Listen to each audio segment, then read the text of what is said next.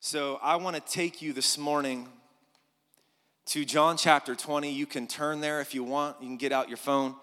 Title of my message today is You Are God's Beloved Child. And this is going to be a very different Easter message than what you would typically hear, what we've preached before, but so fitting for where we are. So we're going to start in verse 11, but what I want to do is I want to give some context to where we find ourselves at in this moment in time in John chapter 20. And Jesus has been crucified. His body laid in Joseph of Arimathea's tomb for 3 days. Sunday morning, Mary and some other ladies make their way to the tomb to care for the body of Jesus. And when they arrive at the tomb, they notice the stone has been moved. And immediately they turn around and they run back to tell Peter and John what they have encountered. The stone is gone. The body is gone. They've taken it. So immediately John and Peter, they take off. And John outruns Peter. And he gets to the tomb first. And he just kind of stands at the entrance of the tomb. And he looks inside. And he sees no body. He sees the burial cloths that Jesus was wrapped in. But he notices they're still in the same condition that they would have been if they were still wrapped. It was almost like Jesus' body had just vanished. It wasn't as though someone came and stole his body and the burial cloths were kind of thrown all throughout the tomb. They were still in the place they would have been if they were wrapped around the body of Christ. They hadn't moved. They hadn't been touched. I like this. I read this in studying. Jesus left everything pertaining to the old creation in the tomb. Everything.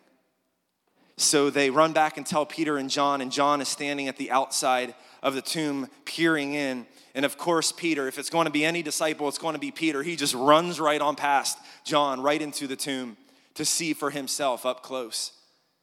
And there's no body. The body has vanished. And the word says that in that moment, they realized what Jesus said when he said, I must suffer and die. And I'll be dead for 3 days, and then I will rise again. So they left, they returned home puzzled by what they saw, just trying to understand and make sense of it all. This was their Lord. They had lived with Jesus day in and day out for the last 3 years. They saw him do amazing and mighty miracles, and now he's gone, and they don't know where he is, and they're trying to make sense of everything that's happening. And so we pick up the story. Remember, Mary is the one who went and told them, and I'm sure Peter and John took off, and Mary is trying to keep up with them, but she just can't keep up with the two disciples. And we pick up in verse 11. This is on the screens out of the New Living Translation. Mary was standing outside of the tomb crying, so she's made her way back to the tomb. And as she wept, she stooped and looked in. She saw two white-robed angels, one sitting at the head and the other at the foot of the place where the body of Jesus had been lying. Dear woman, why are you crying? The angels asked her. Because they have taken away my Lord, she replied, and I don't know where they have put him. See, even Mary still doesn't realize what has happened. She thinks somebody took the body. She turned to leave and saw someone standing there. It was Jesus, but she didn't recognize him. Dear woman, why are you crying? Jesus asked her. Who are you looking for? She thought he was the gardener. Sir, she said, if you have taken him away, tell me where you have put him, and I will go and get him. Do you know what? Mary couldn't see Jesus at first because she wasn't expecting to see Jesus. How often do we miss Jesus because we're not expecting to see him? How often do we miss the miracle because we're not holding on to the promise? We're not expecting him. Oh, it's a nice thought, but I doubt it'll happen. And so we don't expect Jesus to fulfill his word. We don't expect to encounter him, and so we miss it. Just like Mary, she's looking right at him, and she still can't see him. Mary, Jesus said. She turned to him and cried out, Rabboni, which is Hebrew for teacher. Don't cling to me, Jesus said, for I haven't yet ascended to the Father, but go find my brothers and tell them I am ascending to my Father and your Father, to my God and your God. Mary Magdalene found the disciples and told them, I have seen the Lord. Then she gave them his message. Find it incredible that the first person Jesus appeared to as the resurrected Christ was Mary. Why didn't he appear to Peter and John? John was the beloved. And I think, remember, when Jesus encountered Mary, he set her free from 7 demons. And you know what I think? I think this is prophetic. I think this is prophetic of Eve's redemption, long-awaited redemption. You see, Eve was the first to believe the deception of the enemy, and Mary was the first to believe in the resurrected Christ. And I think this is a redemption story right here. Jesus appearing to a woman and saying, I'm alive. I am your Savior. My Father is now your Father. And she believed in his words, and she was transformed in that moment. From the first moment of brokenness to the first moment of restoration. You see, Jesus, he was intentional. Every moment he had, he was intentional. He didn't waste a moment. And he's emphasizing something here that is so very important. Remember, this is Jesus' very first conversation as the resurrected Christ. So this is important. And in his very first conversation with someone as the resurrected Christ, he's trying to make a point. He's emphasizing something important. And we cannot miss what Jesus says here. Otherwise, we miss most of the impact of the Easter story. He says in verse 17, go find my brothers and tell them I am ascending to my Father and your Father, to my God and your God. Do you know this is the first time in the book of John that Jesus refers to his disciples as brothers? They were servants, they were friends, they were stubborn sometimes, disobedient. But never did Jesus ever refer to them as brothers until this very moment when he's speaking to Mary. He says, hey, go tell my brothers what you have seen and experienced. Give them my message. This is a completely new level of relationship between Jesus and his disciples. Everything has now changed, and he now calls them brothers. They're a part of his family. Also, and here's what I really want to focus in on today, Jesus emphasized he's not only ascending to his Father, but who? Our Father. This is how the Passion Translation puts it. Verse 17, it's on the screen. And he's not only my Father and God, he's talking to Mary here, but now he's your Father and your God. Now go tell my brothers and tell them what I've told you, that I am ascending to my Father and your Father, to my God and your God. Anytime Jesus is repetitive, it's important. My Father, your Father. My God, your God. This is the first time we are invited into an intimate relationship with God as Father. Everything has changed. R.C. Sproul, he says, there were appropriate forms of address that were used by Jewish people in the Old Testament, and the term father was not among them. The first Jewish rabbi to call God Father directly was who? Jesus of Nazareth. He was the first Jewish rabbi to ever refer to God directly as Father. Our Father who art in heaven, hallowed be thy name. Your kingdom come, your will be done on earth as it is in heaven. An amazing thing to think about is that through the resurrection, the Trinity became our family. Through the resurrection, God the Father, God the Son, God the Holy Spirit became our family. Jesus is now our brother. God is now our Father. Can you think of a more amazing thing than that? It's incredible. It's beyond words. The separation that ripped us from walking with the Father in the garden has now been restored by the death and resurrection of Jesus. We have been forgiven and set free. You're no longer a slave. You're no longer bound. You have been set free. You are a son and a daughter. Do you believe it? Through grace, we are given the same glory that Jesus has. Separation is an illusion. Go to Hebrews chapter 2, starting in verse 10. God, for whom and through whom everything was made, chose to bring many children into glory. And it was only right that he should make Jesus, through his suffering, a perfect leader, fit to bring them into their salvation. Listen to this. So now, the ones he makes holy have the same Father. We've been talking, we just come out of a holiness series. We have been made holy. We have been made sanctified, washed clean by the blood of Jesus. We are no longer sinners saved by grace. We are the righteousness of God in Christ. You're not a sinner anymore, church. You're a saint. You have been made holy. You're sanctified. And it says right here again in Hebrews, so now Jesus and the ones he makes holy have the same Father. That is why Jesus is not ashamed to call them his brothers and sisters. Jesus feels no shame when he looks at you. He's not embarrassed by you. Even when you mess up, even when you fall, he doesn't turn his face away like, oh my goodness, I can't believe they just did that. I can't even look at them right now.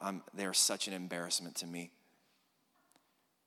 You know, Jesus has never had that thought in his mind when he looks at you. He has never been ashamed of you. He's not disappointed in you. You are his beloved child. He loves you. His opinion of you can't change depending on what you do and what you don't do. Nothing can separate you from the love of God. You are sanctified. You are made holy. You are raised up with Christ and seated in heavenly places. You're not a chicken. What are you? You're not a chicken. You're an eagle. You're an eagle. If you haven't been with us the last couple weeks, kind of our slogan at Lifeway has become Eagle Up. And it comes from a story that we shared a few weeks ago. There was a chicken who received a letter telling him that if he believed, this chicken's name was Will, by the way, Will the chicken. And if Will believed he could become an eagle, he would become an eagle. And what did Will do? He believed. And Will was transformed immediately into an eagle. But Will didn't realize that he had become an eagle. So he lived his life thinking he was a chicken, pecking at the ground, living as chickens do, not soaring like eagles. Until one day an eagle eventually flew over the chicken coop and he looks down and he sees Will, the eagle, acting as a chicken. And he says, what are you doing? You're an eagle. You're not a chicken. Come up higher and soar. And that translates to who we are so often, that we still believe we're sinners. We don't understand the inheritance that we have been given as sons and daughters, that we have been created to soar on wings as eagles, the word of God says. Come up higher. And so, eagle up is what we've been calling out in each other. And there's no one in this room that can do it better than Sean Patterson, right? Okay, Sean, we need you to do it for us, man. There we go.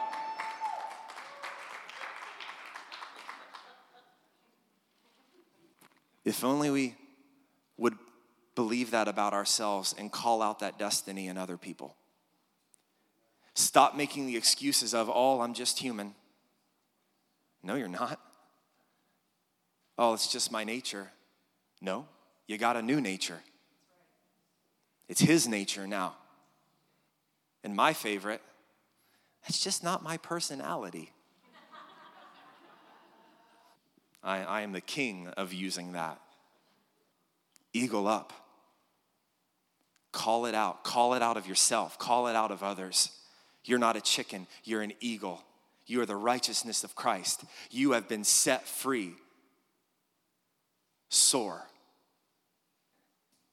Through grace, we are given the same glory that Jesus has. Go to Romans chapter 8. This is on the screens as well, starting in verse 14. This is so powerful. I'm going to read this out of the Passion Translation. The mature children of God are those who are moved by the impulses of the Holy Spirit. And you did not receive the spirit of religious duty, leading you back into the fear of never being good enough. Read it again. I want every eye on this screen. And you did not receive the spirit of religious duty, leading you back into the fear of never being good enough. Come out of the grave.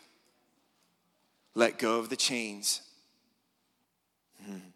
But you have received the spirit of full acceptance, or the spirit of sonship, enfolding you into the family of God. Listen to me.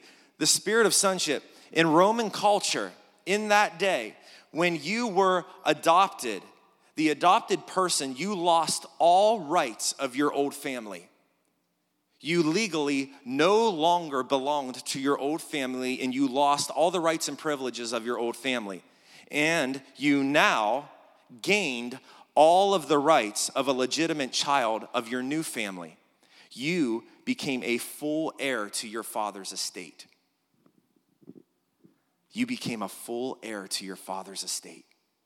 You belong now to a new family. And you will never feel orphaned. For as he rises up within us, our spirits join him in saying the words of tender affection, beloved Father, Abba Father, what most translations use there. The term Abba is an Aramaic word for father. It is also used for devotion, a term of endearment like daddy or papa. As Jesus, when he cried out in the Garden of Gethsemane, Father, Father, Abba, Abba, if it be any other way, please let this cup pass from me. He's crying out to his daddy. It is hard to imagine a closer relationship to have with God than to call him Abba. Intimacy. Everything comes out of that place of intimacy with our Father, closeness with him. Every day. Go to verse 16. For the Holy Spirit makes God's fatherhood real to us as he whispers into our innermost being, you are God's beloved child. And since we are his true children, we qualify to share all his treasures. For indeed, we are heirs of God himself. And since we are joined to Christ, we also inherit all that he is and all that he has. We will experience being co-glorified with him, provided that we accept his sufferings as our own. We are joint heirs with Christ. Nothing in the Bible could be more amazing than this. Grace has made former rebels into princes and princesses, royal ones who share in the inheritance of Christ. You are royalty. You are kings and queens of the kingdom. His grace has turned former rebels into a prince, into a princess. You've been transformed, all because of the resurrection. Everything that we are, everything that we believe is built upon the foundation of the resurrection of Jesus. How many of you have ever seen or read The Case for Christ by Lee Strobel? So the premise of this, in this true events, this happened, it's nonfiction, is Lee's wife became a Christian, and Lee himself was an atheist and struggled immensely with the reality that his wife is now a believer in Jesus because he thinks it's an absolute load of nonsense. And so he makes it his life mission to talk her out of her faith. And he's talking to a colleague of his, and his colleague says to him, well, Lee, if you're going to take on this assignment, if you're going to try to disprove the faith of Christianity, you need to zone in on the resurrection of Jesus. Because if you can disprove the resurrection, everything else becomes a house of cards. Because everything that we believe is built upon the foundation, not of the death of Jesus, but of the resurrection of Jesus. Our hope, our life, all that we are, that is the foundation. We are joint heirs with him. We have been raised up with Christ. We were co-crucified, the word says, and we are also co-glorified with him. It's an amazing, amazing reality. Galatians 4, verses 6 through 7. And because we are his children, God sent the Spirit of his Son into our hearts, prompting us to call out, Abba, Father. Now you are no longer a slave, but God's own child. And since you are his child, God has made you an heir. Since you are his child, you have become an heir to rule and reign with Christ. Heirs in the kingdom, raised up and seated in heavenly places. You're an eagle. You've been transformed. And it's time to leave the chicken coop and soar. It's time to step into the inheritance that was bought and paid for by Jesus through his death and his resurrection. There's more. We got to step into it. We have to take him at his word and believe everything that he said. Believe the reality that we are who he says we are. Every single word he spoke is true. And it's possible. And he will equip you to do it, to step into your destiny as sons and daughters. But you have to believe. You have to believe. We are not a kingdom of orphans. You're not an orphan. You are his beloved children, his heirs, and he longs for you to call out to him. It's what we just read. You are no longer a slave, but you are God's own child. His Spirit intercedes within us and whispers to us, you are God's beloved child, and prompts us to call out, Abba, Father, Daddy, I need you. And he's there every time. He is, believe me, he is longing for you probably more than you are longing for him. He desires a relationship with you more than you could ever imagine. He longs to hear your voice more than you could ever know. He longs for you to be real with him through intimacy. He's calling out. Through Christ, we have access to everything our Father has. This is the last scripture I have for you, Ephesians 1, verse 3. All praise to God. I got to say this. Many of you already know this, but Ephesians was written while Paul was imprisoned in Rome. I've been to that prison cell. Leslie and I spent time in Paul's prison cell in Rome.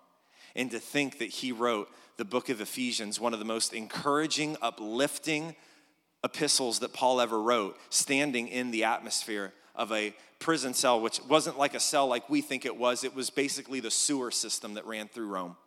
It was a dungeon. It was a cold, dark, damp cellar. And these words come out of that place. How many of you know our joy is not dependent on our external circumstances in Jesus? Our peace is not found in our external circumstances. What's happening, what's swirling around us sometime. Our peace is found in Jesus. And Paul writes these words as he's sitting imprisoned in Rome. All praise to God, the Father of our Lord Jesus Christ, who has blessed us with every spiritual blessing in the heavenly realms because we are united with Christ. I just said, through Christ, we have access to everything our Father has. The storehouses of heaven are at your disposal. He's given you everything. You lack nothing in him.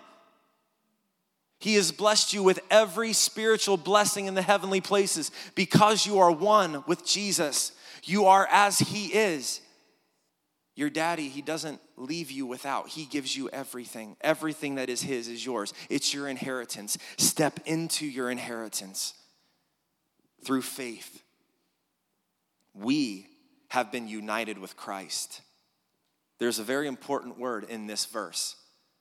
Who has blessed us with some spiritual blessings in the heavenly realms. Is that what it says? Who has blessed us with most spiritual blessings in the heavenly realms. Is that what it says? You got to help me out. I'm a little tired, so my reading may not be right on. But I'm pretty sure that word says every spiritual blessing. So why do you doubt? Why do you fear? Why do you fear not having enough? Why do you fear not being enough? When through Christ, you are made whole. You are one with him, and he has given you every single blessing in the spiritual realm. There's nothing else. He's given it all to you. God's not holding anything back. He's not saying, oh, no, you know what? I'm going to hold on to this, but you can have this, this, and this. He says, no, I'm giving you everything I got. Everything that I am is yours. Even Jesus, when he prayed in John 17, he said, Father, give them all the glory you gave me. I'm giving it to them. Separation is an illusion. Nothing can separate you from the love of Jesus. Listen to me. Your sin in Christ cannot separate you from the love of Jesus. You are his. He is yours. And that reality will never change. He loves you that much. Because of the resurrection, there is no barrier between us and the Father. Nothing can separate you from his love. His love is drawing you in. You can boldly approach the throne of grace with confidence. You can enter into the throne room. You have access. Do you know what happened if someone was not granted permission in the Old Testament times? If you were not granted permission to approach the king, to enter into his courts, and you did it without receiving an invitation, do you know what would happen? Read Esther. Guess what? The same thing is true. If you step into God's presence outside of Christ, the Word of God says you can't stand in his presence. We see it in the Old Testament, someone who would enter into the presence or touch the Ark of the Covenant that held the presence of God, they died. Only the high priest was granted access one day a year to step into the Holy of Holies, to dwell within the very presence of the living God. And guess what? Through Jesus, through his death and resurrection, the curtain in the temple that separated the Holy of Holies from the outer courts was torn. We now have full access to the Holy of Holies, to the presence of God. And even a greater reality than that, the word says the Holy of Holies lives within you.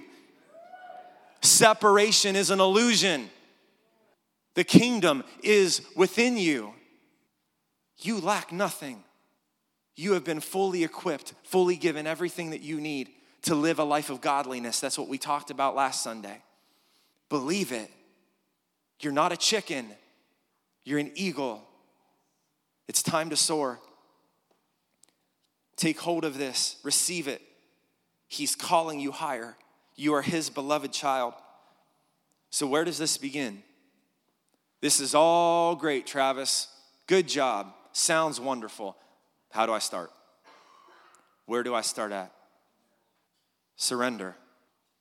Surrender is where it begins. Listen, the cross is your starting point. It's not the destination. If we stop at the cross, we're going to miss almost everything that Jesus died to give us. I love how one lady puts it. She says the Holy Spirit is the crescendo of the cross. That's where we go. We soar through the power of the Holy Spirit who lives within us. You start at the cross. Surrender. The word says in Galatians 2:20 that you have been co-crucified with Jesus. Listen, Jesus did not die for you. Don't fire me. Jesus did not die for you. That's not what the Bible says. What does the Bible say? Come on, somebody knows it. He didn't die for you. He died as you. It's in the Bible. It's there. He not only died for you, he died as you. You were co-crucified. I have crucified the flesh. It starts at surrender. By grace through faith in Jesus alone. Salvation is a free gift.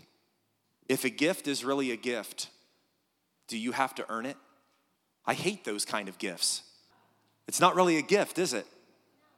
No. If you have to earn it, or if you have to pay for it, it's not really a gift. Salvation is a free gift.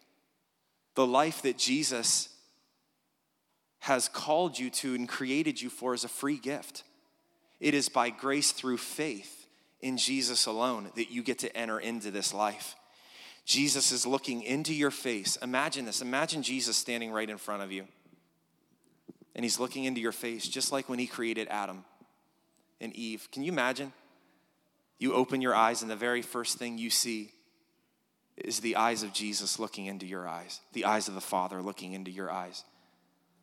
It's what Alex saw on Wednesday when he opened his eyes. For the first time, he saw the eyes of the Father looking into his eyes. He's looking into your face this morning, all of us, and gently inviting you into a relationship that will flip your world upside right. He's inviting you. He's not forcing you. He is gentle and humble, and he is inviting you into a relationship that will change your world forever. You will never be the same. My Father, your Father, is a love invitation for you to just take him at his word and trust him. Trust him. Step into your inheritance as a son and a daughter. Receive what he has won. Receive what he has won today. He's giving it to you. Take that step of faith and trust and say, God, I believe you. Whether you may have never accepted the love of Jesus before, or maybe you have been a believer for years, but you haven't fully stepped into the inheritance as a son and as a daughter. Listen to me, I'm in my mid-30s, and it has not been until the last couple years for Leslie and I both that we have began to truly realize who we are and step into the full revelation of the gospel. What Jesus truly did and the access we truly have through our Lord.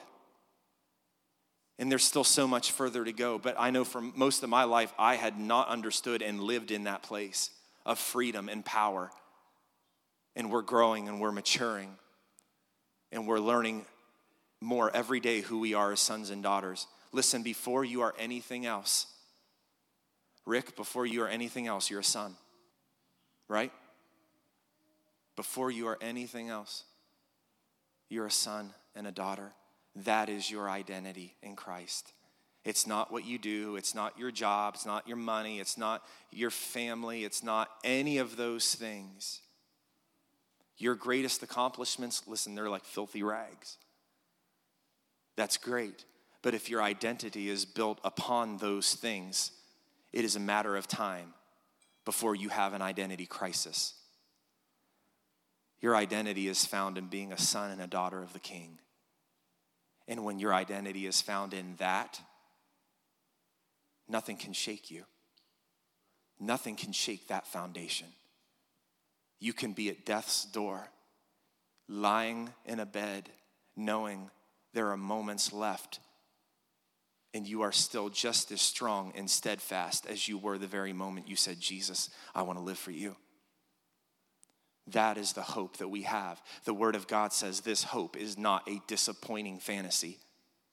This hope is not a disappointing fantasy. It is real, and it is strong, and it is life-giving, and it will carry you through the strongest, most unbearable storm you could ever walk through. He is that real, and he is that good. Receive what he has won. Depression will no longer bury you. Past sins will no longer haunt you. It is finished.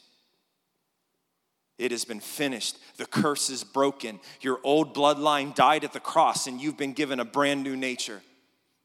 Isn't that good? Your old bloodline died at the cross, and you have been given a brand new nature.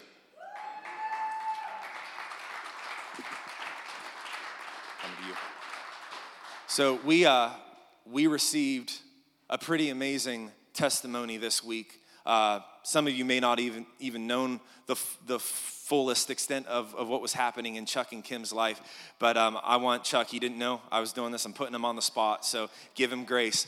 But we overcome by the blood of the Lamb and the word of our testimony, and there's something you need to hear this morning. 2 years ago, I was diagnosed with chronic lymphocytic leukemia. So for the last couple of years, I've been going to a blood doctor. And my numbers was going up, and down. Well, this week I went, and he was amazed. He said, your blood's perfect. He said, you're in the normal ranges. He said, I don't know what you're doing. I said, well, it's a lot of prayer. I said, a lot of prayer. He said, I can't believe it. I said, well, that's good. He said, no, that's great. He said, everything is nothing in the red. He said, so you're good to go. No cancer. Come on.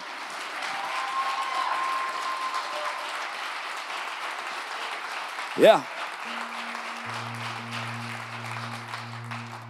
We're going to see it. Yeah.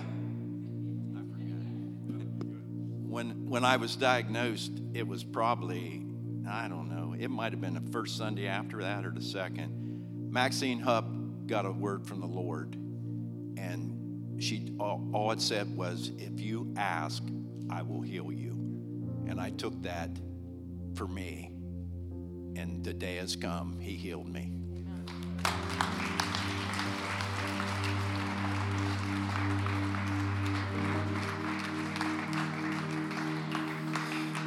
If you ask. I seem to remember somebody pretty reliable saying, ask and you shall receive. I'm pretty sure whoever said that knew what they were talking about. It may have been Jesus. Seek and you will find, knock and the door will be open. I don't think he said ask and you might receive.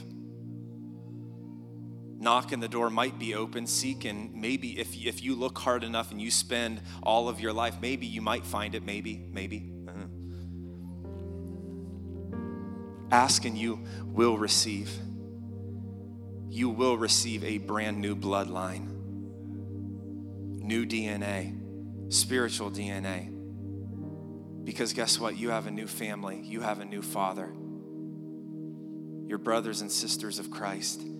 His blood is flowing through your veins. It's funny, my next line in my notes. When you believe in him and receive the finished work of Christ, just like Mary, you are changed. You are raised to new life. Happy Resurrection Day. 2 Corinthians 5:17. If anyone is in Christ, he is a new creation. The old is gone, the new has come. Eagle up. Get ready to soar. You get to live your life from heaven's perspective. Come up higher. Come up higher. That's what the Father is saying to you today. You're his beloved child. This is the Easter story. This is why he came, why he died, and why he was resurrected, to grant us access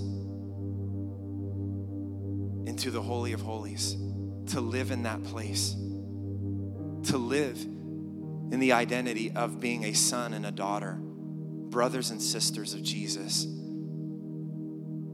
redeemed and transformed. This is the Christian life. Don't believe anything else. It's not a life of rules. It's not a life of striving. It's not a life of just trying to be good enough and trying to do good enough. If I do enough good things, then I may get into heaven when I die. I hope I do. No. That is a lie. That's what the enemy wants you to believe. What you have heard today is the gospel. The gospel is good news. How is it good news if you have to spend your life earning something? striving to be good enough and do good enough. That's not good news. Good news is everything you need has already been done. It's already been won for you. You ask and you receive. It's as simple as that. Do you believe that today? So here's what I want to do. What time is it? All right. It's time to go. But I want to give an opportunity this morning. If anyone is in this room and you have not accepted Jesus, or you need to recommit your life this morning, I want to ask you in a moment to simply raise your hand. But everyone else's eyes in the room are going to be wide open, because I think one of the most dangerous things the church has done is use the phrase with every head bowed and every eye closed. So the only way you can step into a life in Christ is if no one else is looking. That doesn't even make sense. Like Jesus, okay, but kind of like Nicodemus, right? Coming to him at night, you didn't want anyone else to know. Absolutely not. This is the most amazing decision you will ever make in your life. You need the church. You need brothers and sisters around you, supporting you, lifting you up. There's no shame in this decision. There's nothing to feel guilty about. There's nothing to be afraid of. You are stepping into the abundant life that Jesus came to give you. You are receiving your inheritance. And this would all be a waste if we did not give this opportunity this morning to know the love of the Father, to receive the finished work of Jesus that he paid for. It's yours.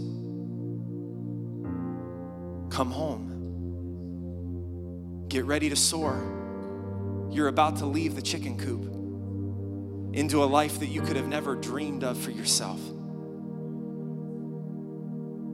So, if you want to know and experience him as your Lord and Savior, the Bible says all you have to do is confess with your mouth that he is Lord and believe in your heart that God raised him from the dead, and you will be saved. You don't need to repeat anything after Travis. He wants to hear your words, not my words. This is your moment.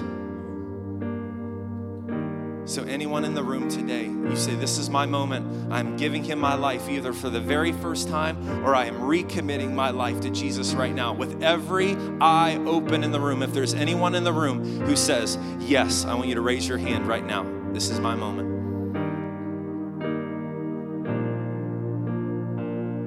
I don't see any hands. We got one hand.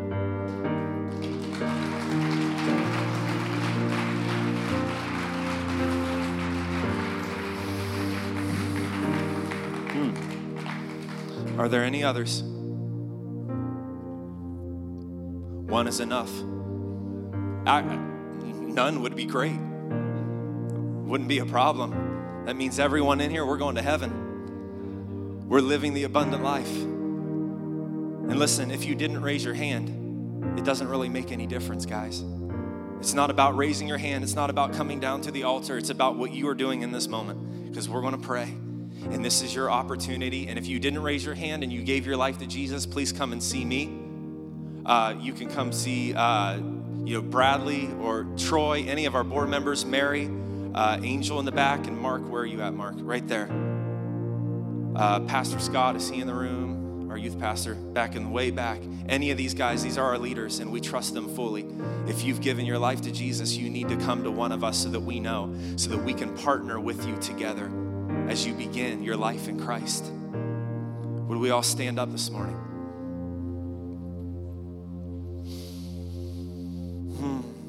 Jesus, I thank you. I thank you for what you are doing. I thank you for your sacrifice. The word says that for the joy set before him, he endured the cross. We are your joy. You look into our eyes and joy floods your heart, Father. You're not ashamed. You're not embarrassed. You're proud. Your heart fills with joy when you look at your kids. And right now, all of heaven is rejoicing because we had someone in the room today that said, I want to come home.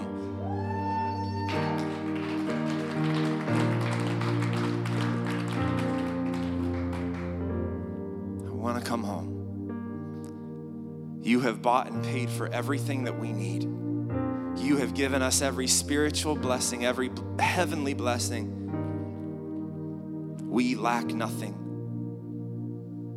We are your sons and we are your daughters. Abba, Father, we love you.